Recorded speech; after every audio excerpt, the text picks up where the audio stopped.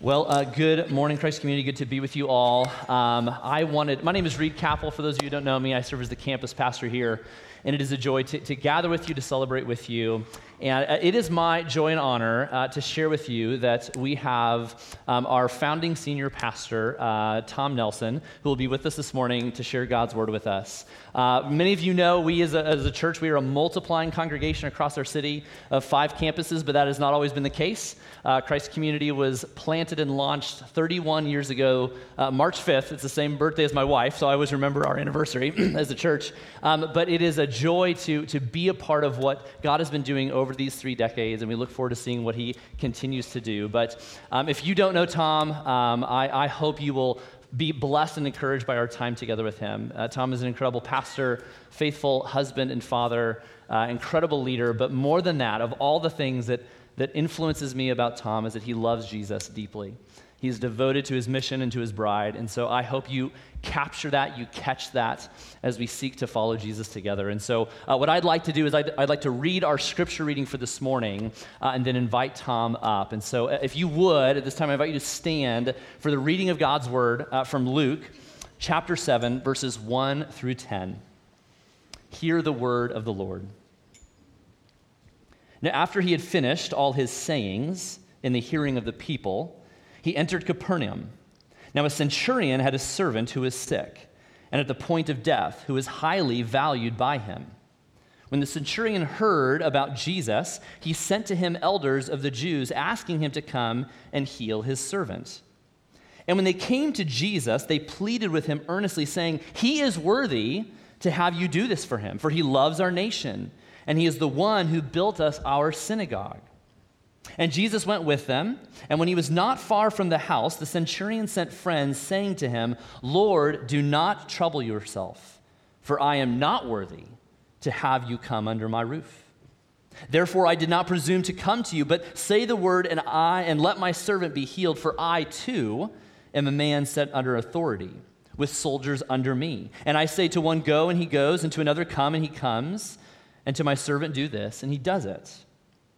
When Jesus heard these things, he marveled at him and turned to the crowd that followed him and said, "I tell you, not even in Israel have I found such faith." And when those who had been sent returned to the house, they found the servant well. This is the word of the Lord. You may be seated, and will you please join me in welcoming up Tom Nelson. Thank you. Thank you. Good morning, everybody. Thank you, Reed. And it is great to be with each one of you. And across our campuses, I want to just give you a warm Christ Community welcome. So I see familiar faces that I love and cherish, and I hope you'll say hi to me after the service. I'd love to meet you if I haven't had that joy. So thank you. In this Lenten season, it's a special delight to be with you as we reflect on Christ in his work on the cross and his glorious resurrection. So thank you. When I stand here, I'm pretty overwhelmed because I've had the front row seat to see God's work in all of our lives. And I think I have a picture. Remember the first time I came to this campus, a group of pioneers. I've seen a couple this morning with Heritage, and what a joy it is to continue to see, isn't it? How God has worked in our lives. And so I remember the very first day I walked into this building. And again, as Rita said, what a delight to be a part of God's work and how God continues to work. So thank you for the wonderful staff. You have an amazing staff that love you and are competent and love Jesus, and what a delight it is to serve with Reed and also Nathan now in a senior pastor role. So thank you for this great privilege, and I hope that you know that our Christ Community family is larger around the city, and it's a joy I have every once in a while to say hi to you. So thanks for being a part of the Christ Community family. Let's pray, and then we'll open God's word together. So Father, with the words of Scripture, may the words of my mouth and the meditation of each one of our hearts be acceptable to you. In Jesus' name, amen. So throughout history, people across the spectrum of life have marveled at Jesus. Brilliant people, gifted people, have commented on the wonder of Jesus of Nazareth. The brilliant physicist Albert Einstein put it this way. He said, "No one can read the Gospels without feeling the actual presence of Jesus. His personality pulsates in every word. No myth is filled with such a life. The great painter Vincent van Gogh spoke of Jesus this way. He said he lived serenely as a great artist, greater than all other artists, despising marble and clay as well as color, working in living flesh. That is to say, this matchless artist made neither statues nor pictures nor books. He loudly proclaimed that he made living men immortals. One of my most compelling philosophers, although he didn't always share my same view of Jesus, was Jacques Rousseau. And this is what he said. He said, "Get rid of the miracles, and the whole world will fall at Jesus' feet." The courageous religious leader, social reformer Mahatma Gandhi put it this way, which is a bit biting, isn't it? He said, "I like your Christ. I do not like your Christians, because your Christians are so unlike Christ." When you look across the terrain of human history, when you interact with people, even in your workplace and in your school, you often find that people marvel at Jesus of Nazareth. But have you ever wondered what Jesus really marveled at? What was it that stopped him in his tracks? Now, the brilliant writer Gospel Luke, in his first century masterpiece, which is the finest Greek in the New Testament, gives us an answer to that question. What did Jesus marvel at? What stopped Jesus in his track? What stood Jesus in awe? And the answer to that question emerges in Luke chapter 7. So if you've not opened yet your Bible, whether it's electronic or paper, please turn to me in this text that Reed has written. Now let me set the context, because as a church family across our campuses, we are exploring Luke's brilliant and inspired gospel. We've entitled this series Rediscovering Jesus because wherever you are on your spiritual journey, whether you are newer to the faith, whether you're checking it out, whether you've been in church all your life, I can assure you of this: when we rediscover Jesus, it impacts our life. And before we dive into the text, particularly as we should as thoughtful readers and listeners of the sacred text, let's set the literary stage. Now, Luke is a brilliant historian, and Luke opens his gospel reminding us that the events he records from his inspired pen are anchored firmly in eyewitness accounts in space-time history. So these are something we can depend on very strongly. And Luke has unpacked this in the first chapters, and he frames Jesus of Nazareth not only in human history, but he frames him in the Old Testament context. Jesus of Nazareth is placed in kingly language. He explains Jesus is the prophesied Messiah of old, who has now come and is ushering in his long-awaited kingdom. So the good news of this king and this kingdom emerged in the early chapters of Luke. This gospel of the kingdom, he is shockingly and surprisingly is saying is now available to everyone. So in Luke chapter 6, in context, Jesus gives a sermon. And we have been unpacking that across our campuses from our teaching team. He tells us in Luke 6, he is ushering in this kingdom, and where the surprising kingdom, the poor can experience the blessings of God. Right? I mean, the outsider can become the insider. The hungry can be satisfied. The weeping can be joyful when they embrace the king and his message. And as Luke 6 ends in the twilight of this text, he reminds us that we are not only just to be hearing his words with our ears, but to be obeying them with our lives. This is the literary context to which we now find ourselves in Luke 7. Now you'll notice in the text, in Luke 7, Luke is very specific in his literary structure that he is pivoting his gospel. This is a massive shift in what he has said. And beginning in verse 2, we will notice that Luke's literary spotlight will shine, and this is the frame of the story, on a surprising hero with surprising bold faith. A surprising hero with bold faith. And this is how he arranges the train of his thoughts that we are going to follow this morning. A surprising hero with bold faith. So beginning in verse 2, again, as you look with me, Luke introduces us to this surprising hero. And he's surprising. He's stunning. He is described as a centurion. Now, most of us would want to know his name and more context of his history, but we do not. But we know his Roman world in the first century. We know it well. We know much about him. History tells us a lot about this person. He is a military commander, so if you love the military, this is his vocation. He oversees at least 100 soldiers. And we know that he is seen in Palestine, or by his Jewish people, as an occupier. He is given one of the most toughest assignments in the Roman world.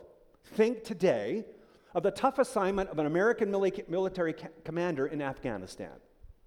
This is the context. The Jewish people of northern Galilee did not like him. He was an occupier. Some resented him. Most hated him, and some were working to overthrow him. Do you get the idea? It is a tough and dangerous assignment. And this is important for us to understand from a cultural context as we enter into this story. Now notice with me that Luke informs us that this military officer has a servant, or we might call him, in our context, a household employee. He's not a military person. He's very sick, and the gospel writer Matthew gives us more texture as he gives us a parallel in Matthew 8, so you might want to look at that later this week. There's a richer texture to this story, but we know he's paralyzed. He's lying on death's door. In other words, we can infer that all remedies of the current day have been exhausted. So it's a very hopeless situation. But word has been getting out. Luke has been telling us there is someone rising across Galilee and even Jerusalem, like this person, Jesus. Have you heard of him? Yes, the Roman military commander has heard of him. How could you not?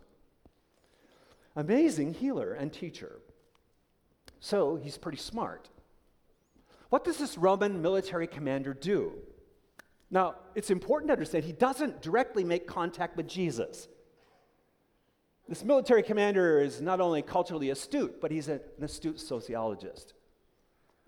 Any salesperson, if you're in sales, you know that the hardest call is a cold call, right? That work and life centers in what we would call today as good networking, right? That's how business gets done. How do you make contact with someone you have never met? Well, you find someone they know and that you know, and they introduce you. And this is exactly what the text tells us. The centurion knows not only that, he knows he's never met Jesus, he's heard of him, but not only that, you talk about sales resistance. I mean, he is a military occupier, he's a Gentile. Jesus is a Jewish itinerant rabbi. That's not an easy equation for sales, is it? So what happens is the Jewish centurion knows some of the leaders of the synagogue in Capernaum. And he knows they can get an audience with Jesus, even if he can't. So what happens? The centurion knows how the world works. And this is similar again to our Monday workplaces, isn't it? It's about networking. This past week I found myself on a Zoom call. I do that quite a bit. And someone that I knew in California wanted me to be introduced to someone who is in Milwaukee. So one of the great joys of Zoom calls is we can connect. I never met this business leader. But the goal is my friend in California wanted this business leader to meet me and see if I would open a door for a national speaker at their conference, because I know this national speaker. Right? So we all have this experience. So we had this delightful conversation. I met this national business leader. I said I'd do my best to introduce him to this speaker, but that's how the world works, right?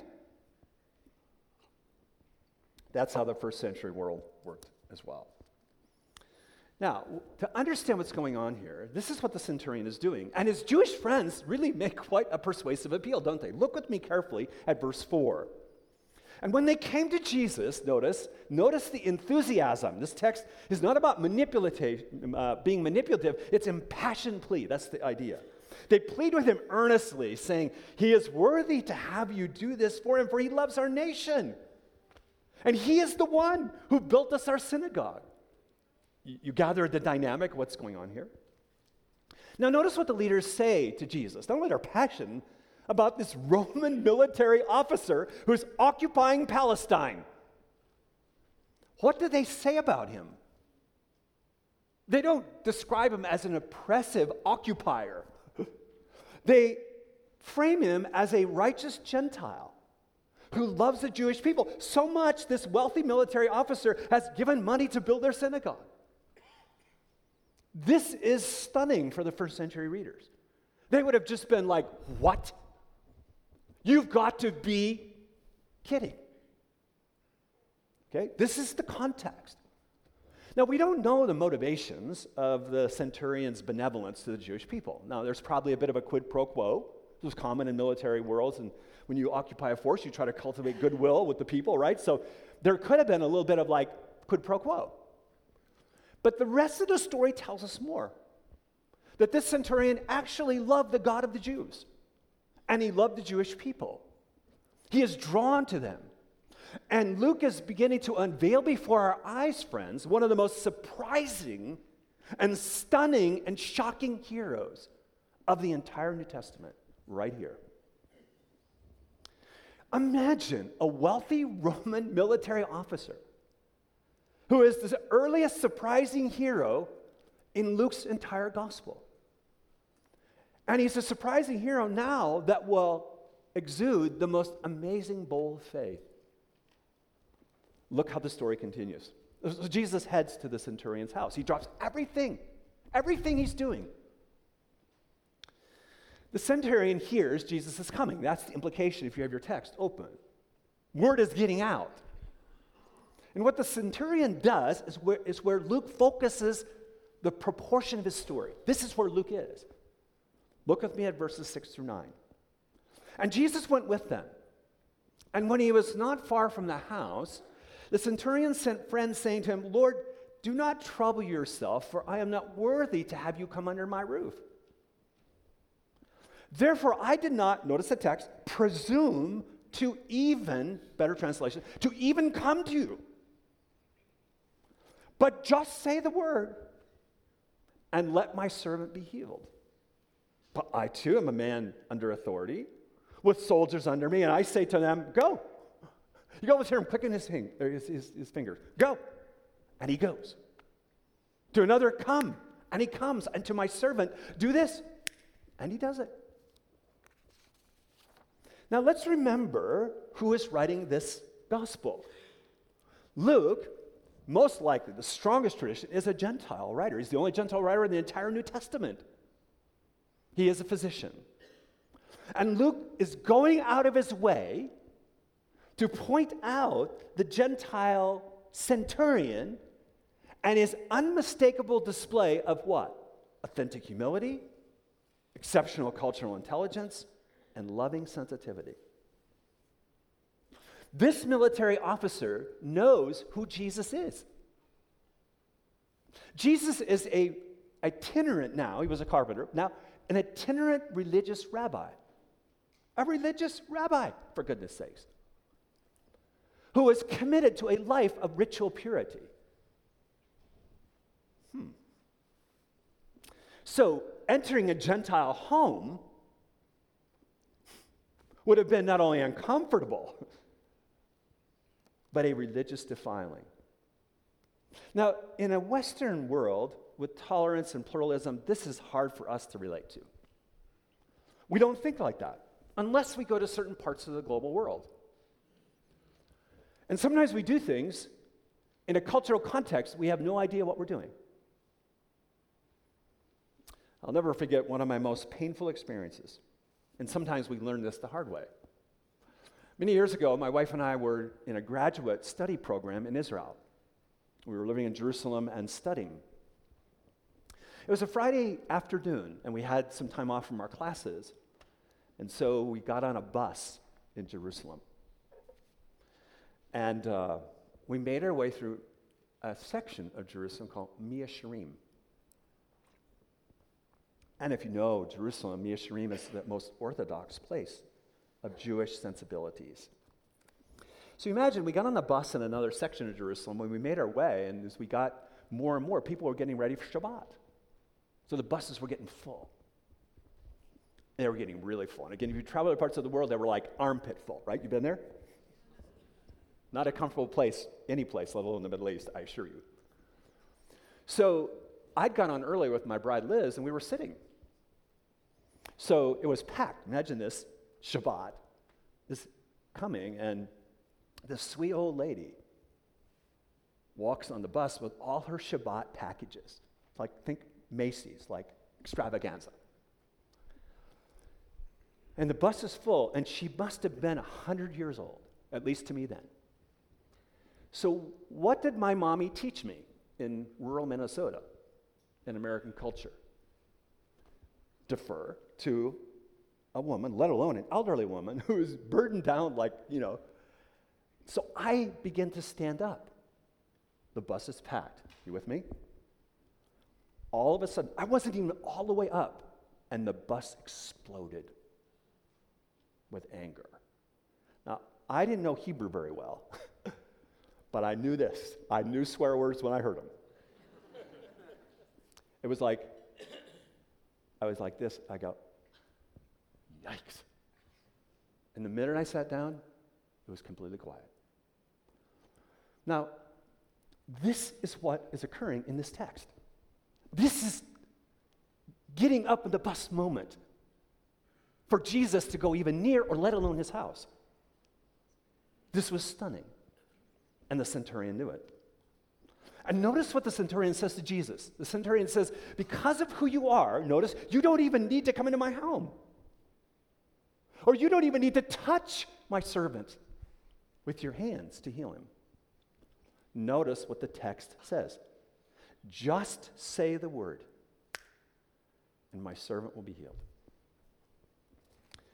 This military officer is the early hero of bold faith in the Gospels. He knows all Jesus has to do is say the word, and it's done.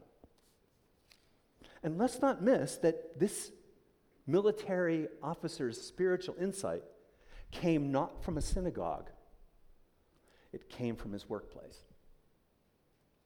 His vocational understanding brought great spiritual insight. His Monday work world was not a barrier to faith in Jesus. It actually was the bridge to faith in Jesus. No, that's true in our workplaces. Our workplaces are our primary place where we are spiritually formed and where Jesus is with us, whether we're flipping burgers or flipping homes. Our workplaces, paid or unpaid, is the primary place where we are formed spiritually and where our faith can grow. Faith not only informs our Monday world forms our faith.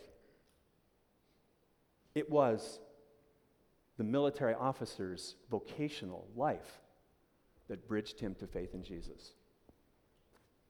This is really important for us to grasp. Now, hearing this military officer's remarkable insight, notice how Jesus responds, because this is where Luke goes in this text. Jesus is stopped in his tracks. This military officer turns Jesus' head like nobody else in the Gospel of Luke. Look at verse 9. Luke employs important, vivid language. When Jesus heard these things, notice the text, he marveled at him.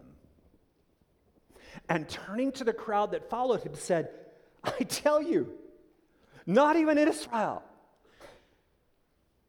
have I found such faith. Not in the synagogues, not in the religious leaders, not in the Jewish people. I have never seen greater understanding than this military officer who's a Roman Gentile. Now, the English word marveled is hard to translate here from the Greek text. But one thing that's important to understand, the only time the gospel writers ever use this Greek word under this English marveled, the only time, is in response to faith or a lack of faith. The gospel writers only use this word twice in the New Testament. Here, Luke uses it, and then the Gospel of Mark uses it in Mark 6. In both different ways. Here it is faith that's unexpected in a very surprising place. In Mark chapter 6, it's Jesus' hometown. Jewish people who are religious. And Jesus marvels at their lack of faith. What stops Jesus in his tracks? What turns his head is one thing. It is bold faith in him. Bold faith in him. And Luke will showcase the most surprising heroes as we walk through the Gospel of Luke in the year ahead. I want you to keep your eyes attentive to that. Because God's kingdom is surprising.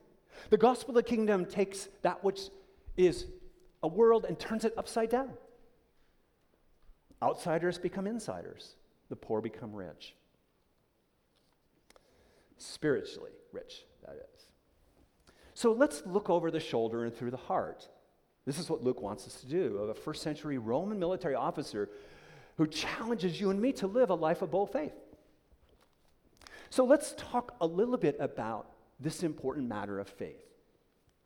The Bible tells us in the book of Hebrews that without faith, it is impossible to please God.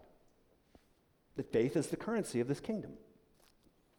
Now, let me just say, the scriptures also say that we walk by faith, not by sight.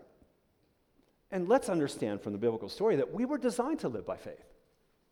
You and I were never intended to live within the suffocating confines of our puny finitude. We were designed, you were designed, all of us were designed to live in the context of an intimate relationship with God, whose attentive presence and his infinite joy and his abundant resources are always with us and available to us. Do not miss this in the story. The key of bold faith in Jesus opens the door to these infinite resources in our lives. It opens the door. Faith in Jesus empowers you and me for everyday life. It is not only empowering, faith is enlightening. Now listen carefully. We often speak of the eyes of faith. You ever heard of that? That's good metaphor. Because faith is anything but a blind leap. Faith, properly understood in Jesus, is the primary way we see reality. Faith is the lens, the primary lens in which we see the world. Hebrews 11:3 tells us that in this great kind of library or museum of the great people of faith, Hebrews 11:13 says, they saw it from a distance. Now, I don't know if you have taken your kids, if you have children or grandchildren, to Disney World or Disneyland, right? It's a pilgrimage for a modern American family. Like we did that as well. But I love to know that Walt Disney has a lot of history in Kansas City. And one of the great stories, in 1871, which is a long time ago, when Disney World in Orlando opened up as the showcase to the world, Walt Disney had already died. And someone, during the opening unveiling of Disney World in Orlando, lamented and said, "Oh, I am so sad that Walt Disney didn't live to see this day." To which the person they shared that with looked him in the eye and said, "Oh yeah, Walt Disney did see it." See, this is the picture that we are given of faith in the scriptures. It is the primary way we see reality. It is the lens through which we increasingly see as God sees and experience his intimate presence in our life. So let's reflect for a moment in our own lives about bold faith. I'm going to suggest 3 characteristics of bold faith that are vital for you and me, wherever we are on our spiritual journey. And I'd like you to either write them down or think them through sort of in the furniture of your mind as you think about this week. How do we apply this text to our lives? 3 characteristics emerge in this text. First, bold faith is available to everyone. To everyone. Isn't it encouraging to read this story and see this surprising person who has bold faith in Jesus? See, the kingdom of God, the young, the old, the rich, the poor, the broken, the hurting, the irreligious, the religious, can exhibit bold faith. Isn't it tempting for all of us to think, if I just had more faith, or if I just understood Jesus or Christianity better, then everything would be good? Right? If I just had greater understanding of who Jesus is and what he's done. Now, that's a good thing. But here's the rub. It's actually faith in Jesus that opens the door to greater understanding.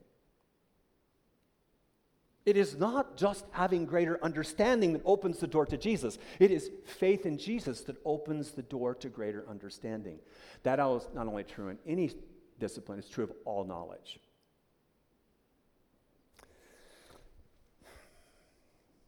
It's not that knowledge brings greater faith. It's that greater faith brings greater knowledge. So as you reflect on your life this morning, you may be struggling with trusting God. This is not an easy thing for any of us. You may find yourself in a black hole of discouragement or storms of doubt. That's very normal. And bold faith may not come easy for you. Anyone like that? And you may feel this morning you don't have a lot of faith. It's really small in there. But you know what? What is so awesome about faith? It's not how much faith we have. It's really about the power and goodness of the one we place our faith in. Hear me carefully. It's not the size of our bold faith or your bold faith. It's the size of our awesome God that matters most. You know, if we were to interview the centurion, I'd love to imagine these stories. If you were to interview him after this fact, or even before, if you said, "Sir, how did you get such bold faith?" I am sure as I'm standing here, he'd go, "What? I'm not a person of bold faith." And here's what truth snuggles out under the text to our life right now. It is this, and I don't want you to miss it. Even a little faith goes a long way when it finds its way to Jesus. Jesus said to his followers something powerful. It's not a throwaway. That even if we have the faith of a mustard seed, it's very, very tiny, an entire mountain can be moved. See, we don't have to have a great deal of faith, but we need to place it at the feet of the one who can transform all reality, like that. Now, the unlikely story of Christ Community, Reed was kind enough to share a little bit, but let me just share a couple things. I've had the joy of observing God's work in these 30 years. And if you let me scroll back to the very first month or two when we arrived in Kansas City, Liz and I with our 6-month-old son, Schaefer. We are and have been and always will be the most ordinary and me often boring people you know. And I remember arriving at 2916 Oxford Terrace, apartment. And I remember getting a phone call from a business person in Dallas. And they asked me the question, like, where are the people? Where's your building? And you could just hear it go, it doesn't make sense. And I remember after that phone call, getting on my knees and crying like a baby, like saying, what on earth have we done? And you know, the only way I recovered at that moment, rather than do something else or go home, was somehow in God's grace, I recognized one thing, that it wasn't how much faith I had. It was the God I was placing in. The history of Christ Community, the history of the Olathe campus, is a history of faith pioneers, very average, ordinary people who trust an extraordinary God. That's how God works. So where in your life this week does God want you to pull out that mustard seed, okay, and embrace bold faith? First characteristic, bold faith is available to everyone, to you and to me, every moment. Secondly, bold faith has confidence in Jesus. You see this. At the very heart of bold faith is a humble confidence in the person and work of Jesus. Notice the centurion says, "Lord, just say the word, it'll be done." Bold faith finds its way to Jesus, the one who shed his innocent blood on the cross as an atoning sacrifice for your sin, the one who defeated death for all time by raising bodily from the dead, the one who ascended to heaven, the one who will return one day as the conquering king. Have you placed your trust in Jesus as your Lord and Savior? Yes. Have you given your life to him? Are you in bold faith becoming his apprentice? You and I can have absolute confidence in Jesus. We can fully trust him with everything in our lives. If there's one thing I've learned over following Jesus now for a lot of years, it's that truth. You can trust him with everything in your life because he is constantly with you. because of who he is. Paul, the Apostle Paul, writes to the church at Colossians. Listen to this, who this Jesus is we're trusting. He says, he is the image of the invisible God, the firstborn of all creation. For by him all things were created in heaven and on earth, visible and invisible, whether thrones or dominions or rulers or authorities, all things were created through him and for him. And this Jesus of Nazareth is before all things, and in him all things hold together. Let me ask you, if that is who Jesus is, then you can trust him with every aspect of your life today, tomorrow, on Monday morning. Every relationship you're in, everything you're facing in life, at home, at school, at work, the money and economic challenges you may be facing after this week, the wisdom you need on the job. Let me ask you, who do you think can run your life best? You or Jesus? This is a really important question. Bold faith is available to everyone. Bold faith has confidence in Jesus. Notice, lastly, bold faith relies on Jesus' authority. Do you see the authority theme here? We all struggle with authority, don't we? We live in a time when people have let us down in authority. But notice the connection of bold faith with proper authority. The centurion understood the authority of the chain of command in this world, and he understood that the entire divinely created universe worked just like that. And the centurion understood the close relationship between trusting Jesus and obeying Jesus, and we need to too. Because bold faith relies on Jesus' authority in every dimension of life. And those who embrace bold faith in Jesus recognize and rely on Jesus as the absolute authority over every dimension of their life. Every dimension. Isn't it true that it's perilously common, isn't it, in most of our lives to sort of conveniently uncouple faith in Jesus from obedience to Jesus? Have you ever had that struggle? One of my favorite lunch places, and I do like to eat. One of my favorite lunch places is Panera. Now, I'm not getting any kickbacks for this. I want you to know this. But one thing I love about Panera is, maybe you do, is the You Pick Two menu. Because for lunch, I have the hardest time deciding what I'm going to eat. So I love the freedom to come and go, I think I'm going to have salad and then maybe half a sandwich or soup. Are you like that? It's kind of a you pick two world. The problem is we apply that to our faith life. But that's a counterfeit faith. See, none of us can have a you pick two approach to Jesus if we understand who he is. We don't have that option to pick and choose what we like about Jesus. Yet we do it all the time, don't we? Isn't it fascinating that Luke chapter 6 ends with these words, this sermon? Why do you call me Lord, Lord, and not do what I tell you?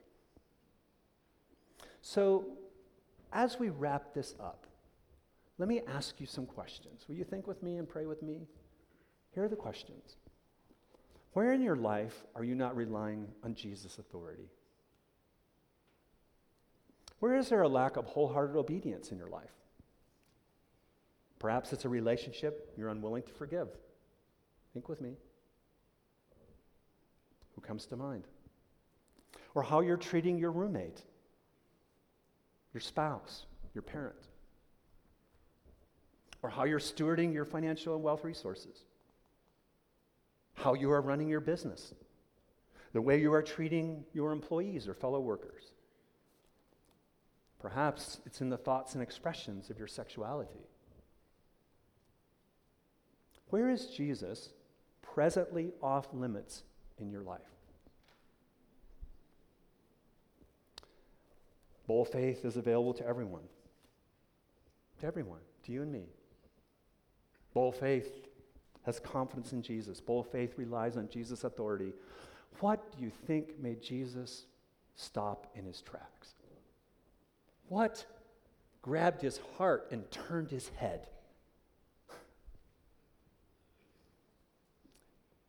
Bold faith.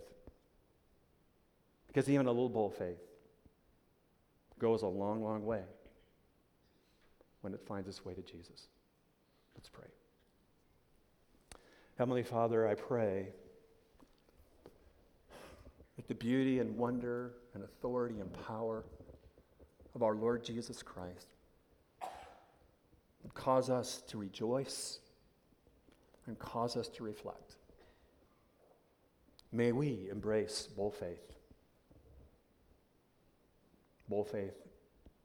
in King and glorious Jesus, who loves us, who died for us, who is constantly with us, in whom we find that we are his beloved. Amen.